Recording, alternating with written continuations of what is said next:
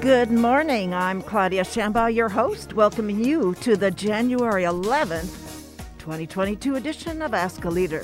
Today, my guests are the local enterprising bibliophiles, Sarah Rafael Garcia and Andrew Tonkovich, bringing virtual and physical opportunities for listeners and readers' consideration. Those opportunities include LibroMobile Arts Cooperative in Santa Ana and soon-to-be-launched Citric Acid and Orange County, California, online literary quarterly of imagination and reimagination. We'll be right back, folks.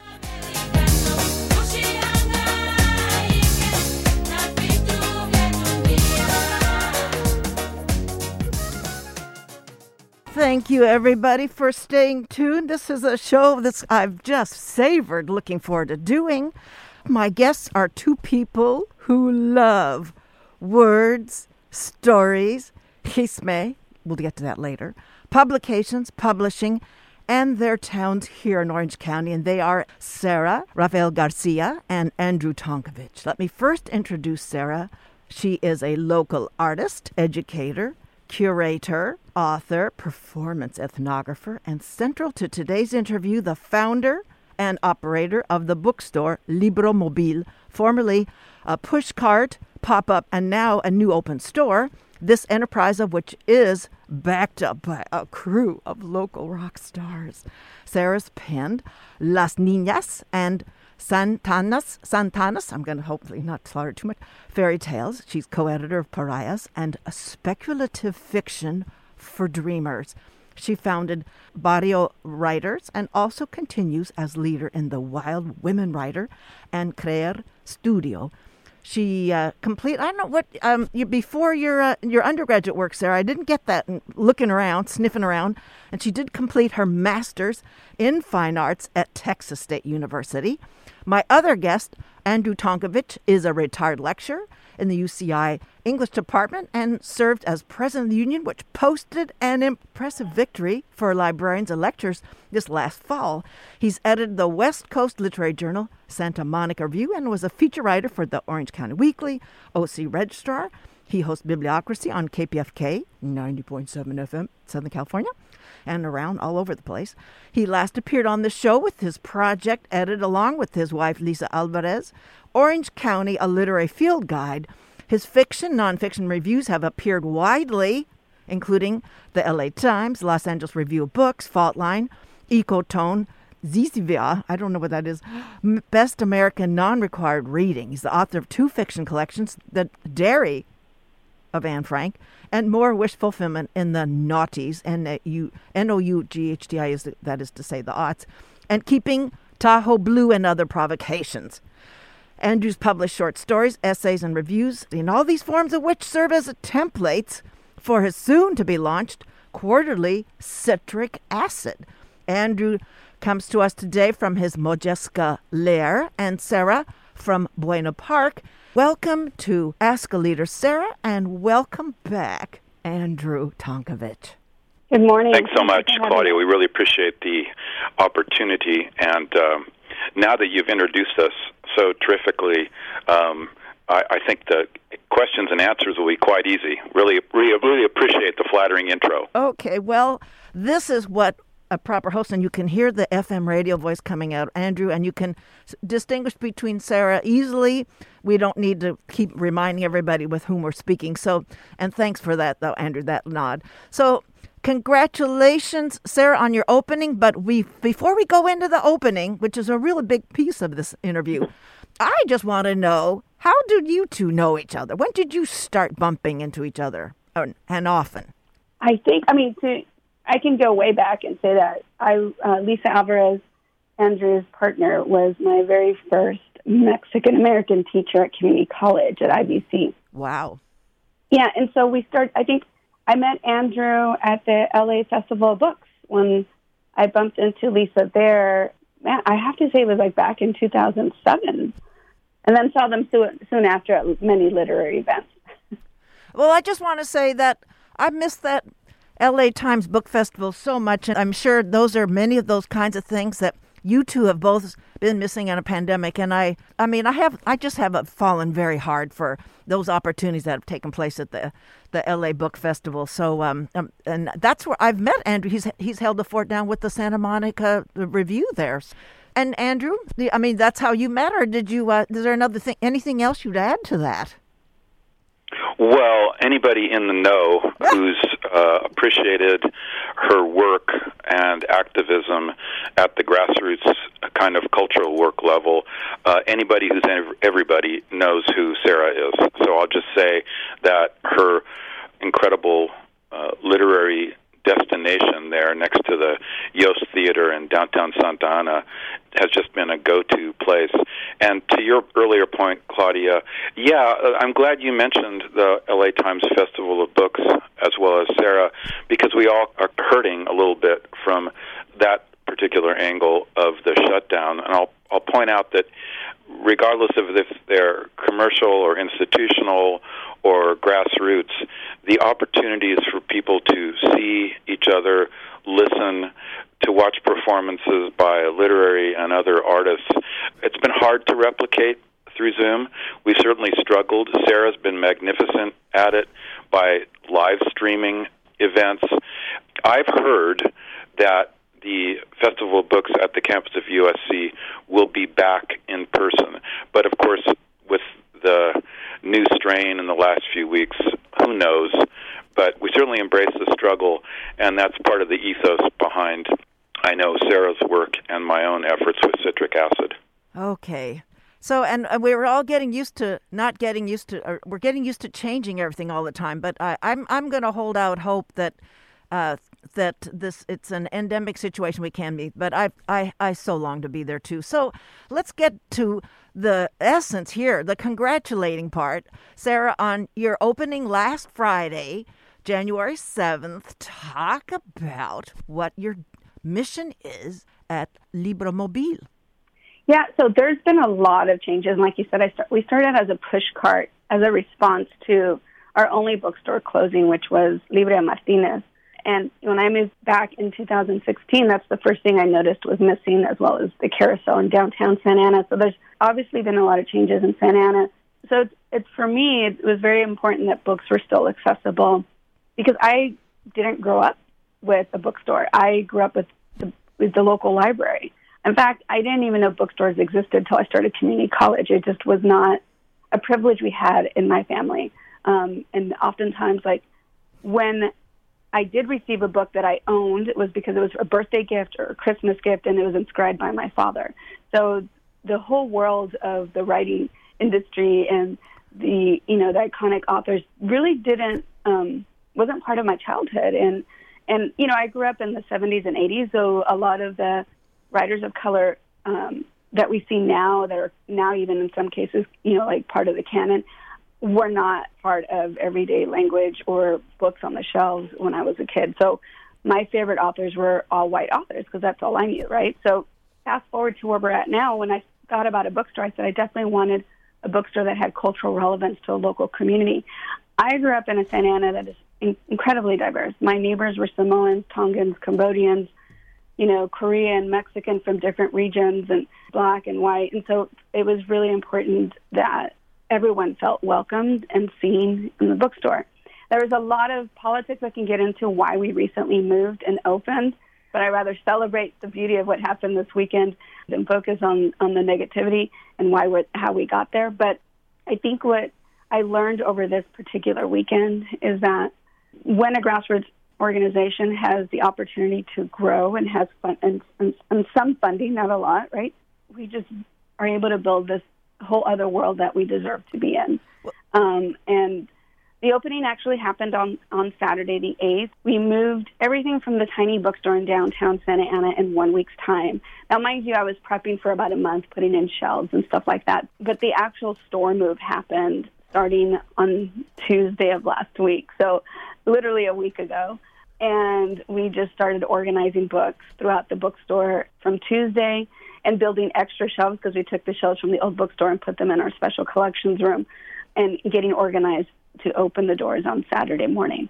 And one of the goals that I had for this location was that it really represented the community. And how did I do that? Because, how would I do that knowing that I'm right next to the Bristol Swap Mall, which is one of the last standing indoor swap meets in Santa Ana. And I want to capture that audience, who my parents were when I was growing up. They were the immigrant parents, immigrants from another border, not even this one here in California, from Texas border. And I wanted them to feel welcomed, right, and feel like they do have access to these books, regardless of price, right? And I think that's something that growing up, there was a lot of times I heard oh, no, we're not going in there because we can't afford it, or no, that's not for us, right? Because they didn't feel welcomed in some places. And this time it was important that they saw themselves before they even opened the door. And I was able to collaborate with Jose Lozano, who's a local artist from Fullerton, California, Chicano artist, and Carla Zarate Suarez, who I've worked with many times before. She's actually the artist behind Santana's Fairy Tales, and curate some images of their work that would welcome the community before they even open the door. So it is very much a curated bookstore gallery. And I have to say it was nonstop on Saturday from 10:30 to 6:05 p.m. We had consistent local, loyal, and long-term supporters come through all day long, as well as new faces and parents grateful for a bilingual bookstore just down the street from the place, or next door, should I say, to the place they shop for their daily things. And it was extraordinary. I have not felt that proud and pride in culture and language and just being part of the city in a long time.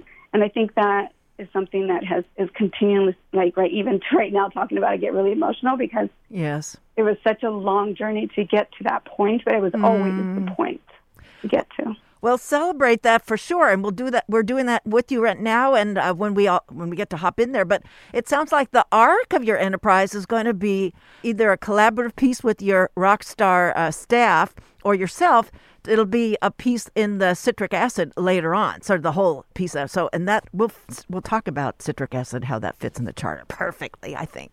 So your clientele, we're just dying to know, so who's showing up over the pop-ups and the other previous places? And now, everybody goes to those swap meets. So you're going to pull in all ages, right? Yeah, no, we do. We very much cater to all ages, as well as, one of our priorities is local authors, to definitely create visibility for them and access to their work, as well as Black, Indigenous, people of color authors and, marginalized voices like women and LGBTQ+.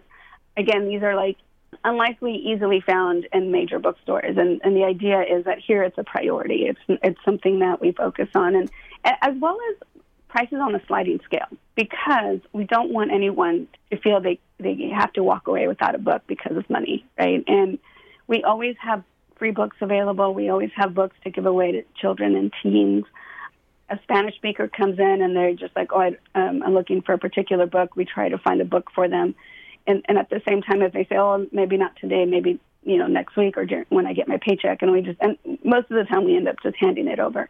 Because one of the things that we forget about is, now that I'm older and I can afford books and I have a giant collection at home, is that, the idea that someone cannot afford a book is actually limiting their access to the rest of the world, to education, to culture, or in some cases even an escape from daily life, right? And I think, to me, that's extremely important. So we have everything from Natalie Graham, who's our current poet laureate, came in over the last week, as well as Mary Camarillo, who's a local author, just came out with a debut book, and she's been a long-time supporter even before her first book came out. And we have Gustavo Arellano and his partner Delilah Snell that came in, which I have to say, Delilah is a huge reason why we exist, because our first book cart was donated by her. She thought I was going to be gardening, though, with it. She gave me a gardening A-frame cart. And she's like, here, she knew I lived in an apartment with no landscape. So she's like, maybe you can, start your garden in this cart. And the first thing I said is, that's not a gardening cart. That's a book cart. And that's really how I ended up starting LibroMobile, was out of that gardening cart. So, we have Jesus Cortez that came in from Anaheim, who's the first, writer we published through our zine collection. So we've had such a quite broad group come in over the weekend. But on top of that, we do have the parents and the kids peeking in and wondering what this new store is that walk over from the Bristol Swap Mall and the food court. And one particular anecdote that I have from the weekend is that I had a woman, and a Spanish speaker, who said, "Are you going to be doing readings in Spanish?" And I said, "Yes, we will." And then she says, "Are you going to be doing readings in Spanish for children?" And I said, "Yes, we will, but I'm looking for someone to collaborate with me and hopefully a parent so that they can have a presence as part of this bookstore." And right away she says, "Sign me up." And I think that, knowing that we just met, had a 5-minute conversation, and she said, "Sign me up, I'll do it." And that's exactly what our community wants and needs, is more cultural relevance and through literature for their kids, right? Because so often as immigrants, the first thing that goes is our language. Well, as we're resettling our friends from war-torn Afghanistan and other places, there's going to be some Urdu and Daria and all that maybe coming there. So, I would love that. Yeah, wouldn't that be cool? So part of my job is to find the right books for children that are translated, and I'm always open to find new books in new languages. Well, between your enterprises and some of my connections and all that, we're going to pull all this off. I believe it. So for those of you who've just joined us here on Escalator, my guests are Sarah Rafael Garcia and Andrew Tonkovich. We heard a little bit from him. We'll hear a lot more later. They're nurturing existing and launching new and getting established literary institutions as we speak. And we're live, in case people didn't notice that, because sometimes we're not as live as we want to be. So I just loved it how the LA Times pilot writer, Namrata Poder, she talked about this enterprise, Sarah, of yours, as it's the most conspicuous, if not the biggest, sort of. And that was really cool. So you're going to be then opening, you've got an event coming up on this Saturday, but let's put you on the map right now, though, and that the Bristol and McFadden. I've got you talked about the Bristol Swap Mall, and that this is, for shorthand, it's the Bristol and McFadden, and you're over there just at southwest corner of that major intersection. So, but I'm sure the Swap Malls always give themselves up when you're approaching the area, so people can find you there. So, and you're open now. You're open from 10 until 6 Tuesday through Sunday. So that's reaching all age groups with those kinds of hours as well.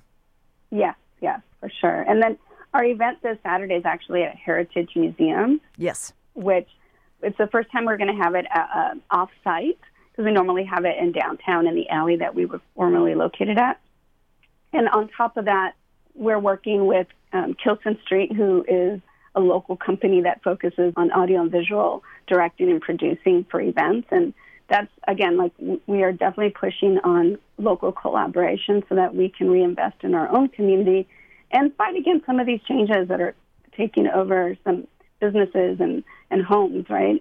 And so that has been a long-term goal, is how do we reinvest in the local community so that we can continue to have visibility in a place that we call home. On top of that, fortunately, I was also able to get a grant from the city of Santa Ana through the Arts and Culture Commission for this event this year. So that means I do get to pay more people. And that is also extremely important, because we can all volunteer, but if we can't pay rent or gas, then there's only so much time we can give to any cause, right? And you're acculturating the culture producers and providers that they should be remunerated for what they're doing. I mean, that you don't want to get them started out thinking that's always going to be on the house. So that's performing a lot of roles for creatives and all that. So, and I just on the Hisme, I brought that up in the introduction.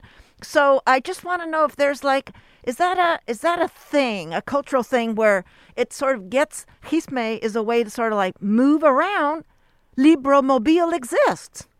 Yeah, well, I have to say that, when Namrata's review came out in the LA Times a few years ago, we both joke because we do get together and talk chisme, right? And it's and we say it's, in Mexican culture, chisme is gossip, right? But sometimes there's a lot of truth in that gossip, right? And nobody wants to talk about it publicly. And for us, one of the reasons that we're a hybrid nonprofit, which means we're a business and a nonprofit, is to keep our political voice open to the public. So we can say we support this council member or we don't. We can speak against issues in society that have a political stance. And for me, that's part of the chisme, right? Just being in the know of all aspects of society and finding a way to uplift those who are marginalized and minoritized through our local, region, but also nationwide, right? And one of the reasons that that's important is because that's who I am. As a child of immigrants, I've seen it all. I've seen my father get arrested because he was driving while brown. I've seen my mom being ridiculed because she has an accent, and those things continue to happen, especially in Santa Ana, which is a city that's 80% Latinx with a large undocumented population that continues to grow every day. And the issues I grew up with are not gone, and I think that's the motivation behind all this, right? Like, how can I reach folks or even young folks? Because my dad died when I was 13, and that changed my life course. And my mom was, a homemaker at the time, so she had no idea how to raise 3 girls and at the same time go apply for a job. So these are daily issues our community faces, on top of increasing rents, on top of police brutality, on top of people telling them to speak English only. So, yeah, I'm very much moving towards reinvesting in the community. And one of the things I have learned about the U.S. culture is that it takes money to fight money. And that's why it's important for me to be able to speak about building equity through the economy, as well as through cultures, as well as supporting artists. And collaboration with our allies. I think, some people assume that I don't like white people, and I laugh, and I said, actually, I have some very amazing allies that have helped me along the way. And it's being selective and honoring the reasons why, we can coexist. And an example, Andrew's reading at our Literary Arts Festival this Saturday, and I've gotten to know his work and his history in Orange County through Lisa Alvarez, and then now being able to have conversations with him as well. Well, that is our all-important seg into Andrew's enterprise that was going to be launching quarterly online the middle of this month. So, Andrew, talk about what Citric Acid is up to, the whole title and its mission, bringing the known and the new talent to the printed page online.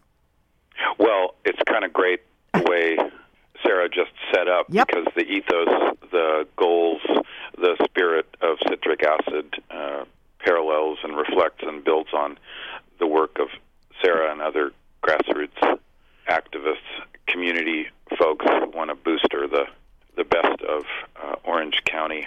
And I like that she used the word curate, because it doesn't mean lack of it means making judgments that express that particular ethos. So this whole project is about, to Sarah's point about Delilah, who runs the Alta Baja, and her partner, Gustavo Arellano. This whole project is about, it's about a block long and about 50 miles wide, because a lot of it comes out of the work of a close-knit group of folks. And all I've done is just come in with a fair amount of experience as an editor and as a writer, and, having done the anthology, which you kindly mentioned about 6 or 7 years ago, all I've come in and tried to do is provide a place where a lot of those folks can share their work. The other connection, which it would be wrong for me not to mention, is that a couple of years ago, the Alternative Weekly, the OC Weekly, got murderized by its corporate overlords, and that's left a kind of a vacuum in the way people communicate about the arts, politics, the literary world, small businesses, on and on and on. So I just thought it was a great moment to try to provide a sort of literary and arts kind of clearinghouse / journal, and a way to both celebrate what we have in Orange County and to kind of work for what's better by modeling some terrific work, by modeling some editorial work that shows off some of the best. And so I've been here more than 25 years now, and I was able to invite Sarah and a whole bunch of folks that I've met over the years and who I respect to contribute. So we're hoping to go actually live this weekend. Right now, my managing editor, Jamie Campbell, is putting together the website. We're trying to make it look beautiful and accessible. It'll be at citricacid.inc, I-N-K, and the inaugural or premiere issue is going to be, I have to say, pretty terrific. Okay. And the final sort of connection is the first issue will feature work from the first ever senior and junior Orange County poet laureates whom I met and got to hear read at, where else, LibroMobile. So Tina Mai and Natalie will have generously shared poems. And then I can talk more, Claudia, about the contents of the first issue and the vision. But yeah, people can look for it this weekend. So, and then the mission is also, as you say formally, it's encouraging a vigorous collective revisionist history practice, promoting various things out there. And so, I mean, and that's really important as we're watching now in our current day. We're watching some amazing kind of local manipulation of what we're experiencing that threatens our own public health. So it's sort of like I don't know if vacuum is it. I'm not going to wordsmith you, Andrew. I wouldn't dare do that, but I'm going to try anyway. But a vacuum or a void, it's like a vacuum, something's going to occupy it, but there's a void. It's like it's just empty. So it's sort of like you're stepping up and you're saying, you're here and we aren't alone and we're suffering. We're joyful. We're snarky, and we're going to validate your snarkiness. I mean, it's just like stepping up because there is this kind of infantilizing, sort of dishonest kind of narrative coming from local officials. So you're going to be the kind of the vaccine against that kind of infantilizing. Isn't that what you're going to be doing? Oh, well, I embrace the metaphor, and I'm so glad. I mean, Claudia, it sounds like you might be the ideal reader for Citric Acid. I'm waiting. It's exactly right. And when you say local, I'm not going to be shy. When people say curation and being an editor, it means you make certain choices. So I'm hoping for some long-form journalism and for some unshy and aggressive pushback on the kind of infantilism and reactionary politics that unfortunately we see. You know, Orange County has a new politics and a better politics in many ways, but unfortunately there's still a lot left over from the really reactionary, racist, and so problematic public policy decisions that have been made, especially by the Orange County Department of Education and the supervisors. The County Board of Supervisors. I take your point. The moment is perfect for some cultural work that allows people to engage the humane and liberationist perspective. And I have to say, the other beautiful kind of kismet, I don't know how all this happened, but I think I was kind of smart enough to notice it. So Sarah's been stepping up. The politics of Orange County are changing. We've seen, even in Orange County, the incredible organizing around with groups like Black Lives Matter. As you mentioned earlier, the rise of successful labor justice politics, which I've been a part of. And much of it is being documented in a book, which is also the inspiration for the timing.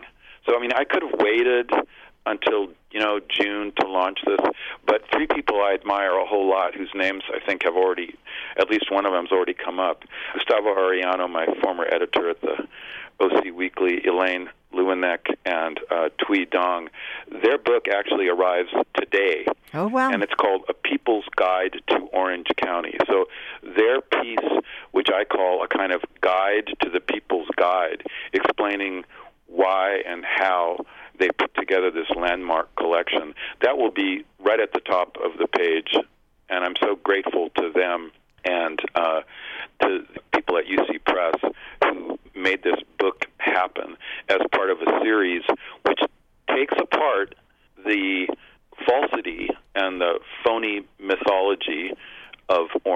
County, and in many ways replaces it with an honest and liberationist and accurate kind of revisionist history. So, again, my goal, honestly, is to kind of just promote what I see as the best of writing that's coming out from Orange County or about Orange County. So briefly, because I have so many questions that you're bringing up that I want to follow up on, but briefly, how are they going to access this journal, this quarterly? Well, at the moment, it's just going to the website, and what we're doing is building in a kind of support infrastructure. I'm setting us up with a nonprofit sponsorship, but my imperative was to just go live and see what happens. So we'll have a subscriber newsletter which tells you when features are added, and at some point I will indeed welcome cooperative ventures, donations, and support. But, I mean, the problematic thing about COVID and online is we don't have a print edition. The great thing about online is that it's there and it's available. And the other, not to bury the lead, but the other really terrific element of this is that one of the organizations which inspired me is the Los Angeles Review of Books, which is now a world-class online literary, I don't know what to call it, resource. It's just platform, incredible. I think is the trendy way to put it. And that was founded by a guy I admire, Tom Lutz, and is currently managed by Boris Druliak and Irene Yun, and they have agreed to make Citric Acid one of their featured channels. So that's going to be just huge in, how should I say, broadcasting a new and relevant and creative vision of Orange County well beyond anything that we could have done on our own. And I'm just really grateful to them and pleased to be part of that, what you called that sort of community of good literary public health, which provides an antidote to a lot of the nonsense that's out there. For those of you who've just tuned in, my guests are Sarah Rafael Garcia and Andrew Tonkovich, nurturing existing and launching new literary institutions as we speak. Sarah with LibroMobile and Andrew with Citric Acid. That will be available at the end of this week. So while we're hearing it's earnest, it's progressive, it's provocative. So there's a competitive piece. You're competing against the tic-tac kind of folks and the others. How are you getting the eyeballs over here, please? Well, thanks to you, and I think the kind of channels and media where thoughtful people go, number one. And then number two, we're going to be part of this network through the Los Angeles Review of Books. And I'm pleased to say that, not to brag, but I've been here for 25 plus years. Sarah and I kind of, not to make too big a point of it, but we kind of know everybody, and we want to meet more people. So it's word of mouth, it's literary solidarity, it's community organizing, it's sharing. It's built on an ethos, Claudia, not so much of competition, but of cooperation. Right. I understand that, but I'm saying, so you're down with that, and if I can add, that's what I'm counting on. This is a goodwill gesture, and it's also a kind of a modest invitation for people to sign up for a different kind of community than often what's out there. Sarah? Yeah, and I was going to say, I think a lot of it has to do with, like Andrew said, building this literary solidarity, but also joining hands with, part of the Chisme line, right? Like that yes, we know a lot of people, so we're famous in some ways, but we're also infamous for raising awareness, for fighting back and pushing back, that whether it's the canon or the politics. And I think, aligned with folks like the writers from the late OC Weekly, like new voices that are popping up through the Santa Ana Literary Association with J. Martin Strangeweather. So there's huge amounts of folks who have been waiting for different alliance. And I think the fact that we're all joining hands and marching figuratively and in some cases literally together is definitely going to help to build the momentum that, the 60% and the progressives in Orange County that most of the nation don't even know we exist, right? Like, because a lot of people have no idea that Orange County is 60% people of color, and at the same time that we have this progressive movement happening across our county. And I'm thinking while we're talking about all this, and for Andrew's publication, some kind of a graphic that, remember everybody, that drawing of Manhattan and then the rest of the world over there, is that Steinberg? Is that the cartoonist I'm thinking of? Is that the guy? Yeah, I think so. Okay, so the big perspective. The big perspective. So it's instead editorial, as it were. Right. So instead, it's an Orange County kind of like you are here, and it's Orange County, and around this big square of a county is a smaller world all around it, just to sort of amplify that. I'm just trying to feed off of all the creativity and the kind of energy of what the two of you are doing for all this. But when I said competition, it's just that there are, increasingly, everybody admits to getting shorter attention spans with various other media we've been consuming. So, I mean, the competition for eyeballs to just no, we know what you're doing, but let's get this material out there so people put their TikTok accounts down so they can see some more deeper, creative, intentional breathing going on over at Citric Acid. That's what I'm trying to get that. That's the competition I'm talking about, is people to pay attention to this kind of literary pursuit. Yeah, understood. And the actual banner for the journal is, it's yes. sardonic and funny and yes, witty. yes. I hope at the same time, which is a rendering of Sisyphus pushing an orange up a hill. So I think that it's answers. great. Yeah. It does telegraph your intent and your grasp of the world. So I think we talk off and on here and lots of circles about representation. So representation, if it's done mindfully, like what you're doing, it's just happening. It's not like, okay, do we check the boxes? This is just, it's your DNA representation. That's why you exist. Talk about how you do that authentically. I'm happy to let Sarah go first. Yeah, I had such a horrible MFA experience where I was something that checked off a box for them, that one of the things that coming back to my community was that everything is curated on my end, whether it's the books on the shelves or the lineup for this weekend's event. We specifically select folks that we vetted through the work that they do or who introduced us. I mean, all our events start with what we call a comadre, compadre, comadrex introduction. Like, how did we get to this space together? Kind of like what you did today with about Andrew and I, right? Like, how have we met? So it's not just, hey, we're pulling someone because we need airtime with a poet, right? And and for me, that's extremely important. And as I grow older and get to know more people, I learn even more differences that I need to embrace, right? Like when I got to meet Namrata for the first time, I really learned a lot of her immigration from India and how the lack of books that address her narrative in this country, right? And so being able to continue to be open-minded and admit when you don't know something and learning from that.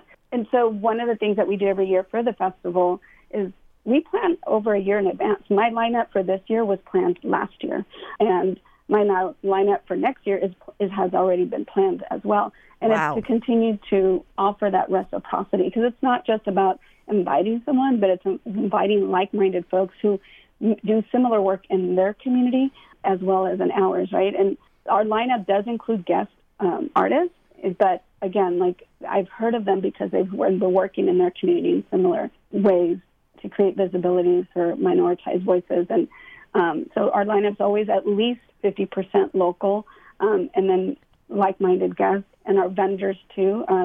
Actually, this year I think I have to say our vendors are probably 80% local, prioritizing Black, Indigenous, people of color, and LGBTQ folks. But again, inclusive. We also have our white allies in the lineup as well as in vending. and all of it is intentional, all of it. It has to be. If we are creating this priority, we have to have the intention to build equity and visibility for the mission that we're hoping to be able to live by. And nothing at LibroMobile is just added for the sake of adding. And it's about creating visibility for the 60% of this community that often go unnoticed and often do not see themselves in the position of power to make decisions. And Andrew, you're going after non-commercial donors. So talk about your underwriting so that your independence remains its vivid, fresh, and a challenging kind of tone. Yeah, well, I'm avoiding institutional or academic sponsorship. I come out of a sort of my own kind of left politics proudly, and the DIY punk collective spirit, and I admire Sarah's similar organizing models where you go to a place to meet other people and to kind of learn from them, so that I'm willing to take a modest risk and believe that those folks who have signed up for our advisory board and who have shown interest in this project will at some point want to support it, keeping in mind, this is not a commercial venture. I don't need a career. I've had a career as an instructor, and I'm having a lot of fun, frankly, making this happen. And the best part is asking folks for something, letting them think a little bit about it, and then they provide me, say, in the case of Victoria Patterson, the terrific novelist, sometimes called the Edith Wharton of Orange County. She is featured in the inaugural issue with this sort of viciously funny, mean, but in some ways sympathetic piece called Family Portraits at Newport Beach Restaurants, which will make you laugh and cry at the same time. Oh. Grant Heyer, the former poet laureate of Anaheim, has a piece. Of course, Tina Mai and Natalie Graham will be in there. Mary Camarillo, who was mentioned earlier, actually, has a piece. And it's been kind of a joy to be overwhelmed with folks who share the same kind of ambitions for building a community, a literary community, and who have written so thoughtfully and joyfully. I mean, before 6 months ago, I did not know a couple of these people. I kind of knew who they were. So for me, it's just been pure joy to meet this amazing comics artist named Grant Hoskins, to finally meet Jesse Latour, who's run an independent community newspaper called the Fullerton Observer, and who has produced a memoir about the art colony. And, one of my favorite writers is this gal named Lisa Alvarez. Oh, yeah, that's real. Yes. Been married to for almost 40 years. And so she's written, I think, an amazing and fairly, provocative piece of fiction based on the January 6th fascist effort at a coup d'etat. And yet it's a gentle, smart, brilliant literary story, and she's been generous enough to give it to me, of all places, in this first ever issue.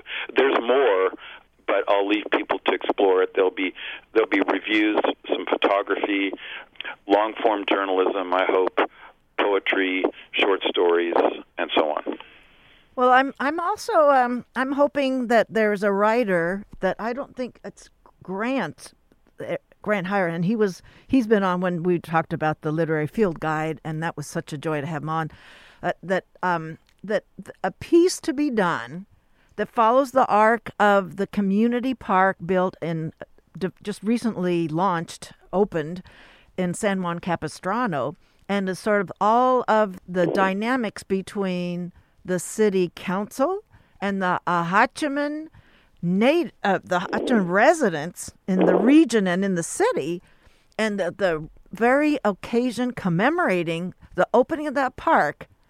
The word genocide was not allowed. That the San Juan Cap Parks employee who was doing all the emceeing and all that, he had his speaking points curated, edited, and the word genocide could not show up in there. And so I think there's an arc of how that whole project came to be that belongs in your quarterly. So we'll figure out who gets to do that. But maybe Grant will write that, because he does sort of anthropological kinds of forensic stuff, right?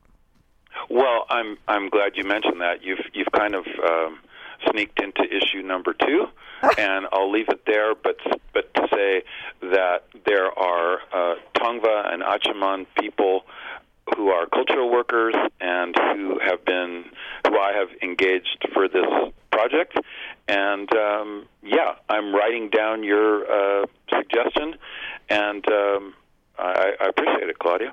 Wow. This is I can't wait to see what it. I mean, my eyeballs there's competition for what I'm going to be reading, but I think this is going to be one of my happy places, my happy new places to go to, and because I just love how Andrew expresses himself, and I'm loving getting to know Sarah a little bit through arranging this and doing this right now.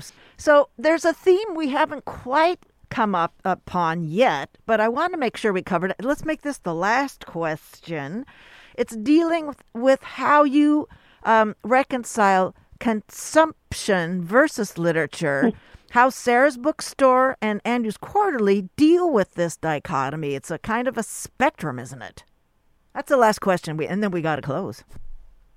Yeah, I think to touch on that, a lot of times, even in the last 6 months since the reopening in June, I feel like we're living in a really bad sequel of Idiocracy, the movie, right, that came out a long time ago. And it has to do with, just some things are so ridiculous what people prioritize these days, or should I say what society as capitalism prioritizes, that there's this, we have to find a way to counter that, right? And especially in the future generation, because if sneakers and pins are the priority for engaging people, how do we get books and diverse voices and social issues back into everyday conversation? And a lot of times what people don't understand is that, when we talk about the change in priorities in society, it starts as kids. And if kids are being raised in this way that fashion and consumption is priority, then we're going to raise those as adults and civic leaders. And so for me, it's really important to put books in people's hands to show them that there's a different way to communicate, as well as to celebrate who we are as people, whether that's through culture or subcultures or language, or unity, right, in the book world, to put the phone and the computers and whatever devices down to gather to celebrate words and the power of the words together and have these conversations through multi-generations, right? So okay, thank you. That's what's important to me, and that's what's made a difference, and that's what's kept me alive, honestly, because if I didn't know books when I was a teenager, I'm not sure you'd be speaking to me today. Andrew, and we have just a few minutes. Sorry, I don't want to rush you, but I have to keep my schedule here. Andrew? Yeah, I'll just play academic for a minute, or amateur historian, and say that this is not a new question. It's a vigorously considered question, and my inspirations are two Mexican brothers named Flores Magón, who were anarchists, who lived in Southern California when they had to seek exile from being kicked out of Mexico. They published a magazine called Regeneration or Regeneración, and people should look them up. They're my heroes, and if some flattering comparison were made between what Sarah and I are up to and the Flores Magón brothers, that'd be a cool thing.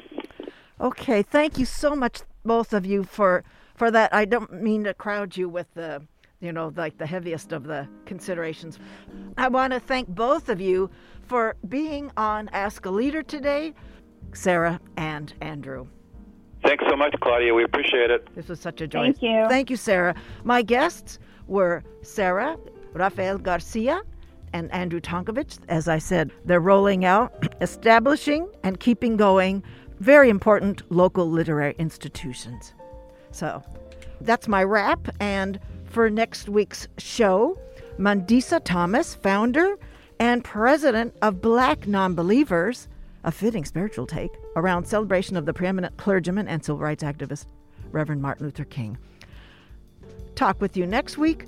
Thank you, everyone, for listening, and welcome back, Anteater. Sorry you had to add a couple more weeks onto your virtual learning, but we'll get you back in the classroom, safety willing. All the best, everybody.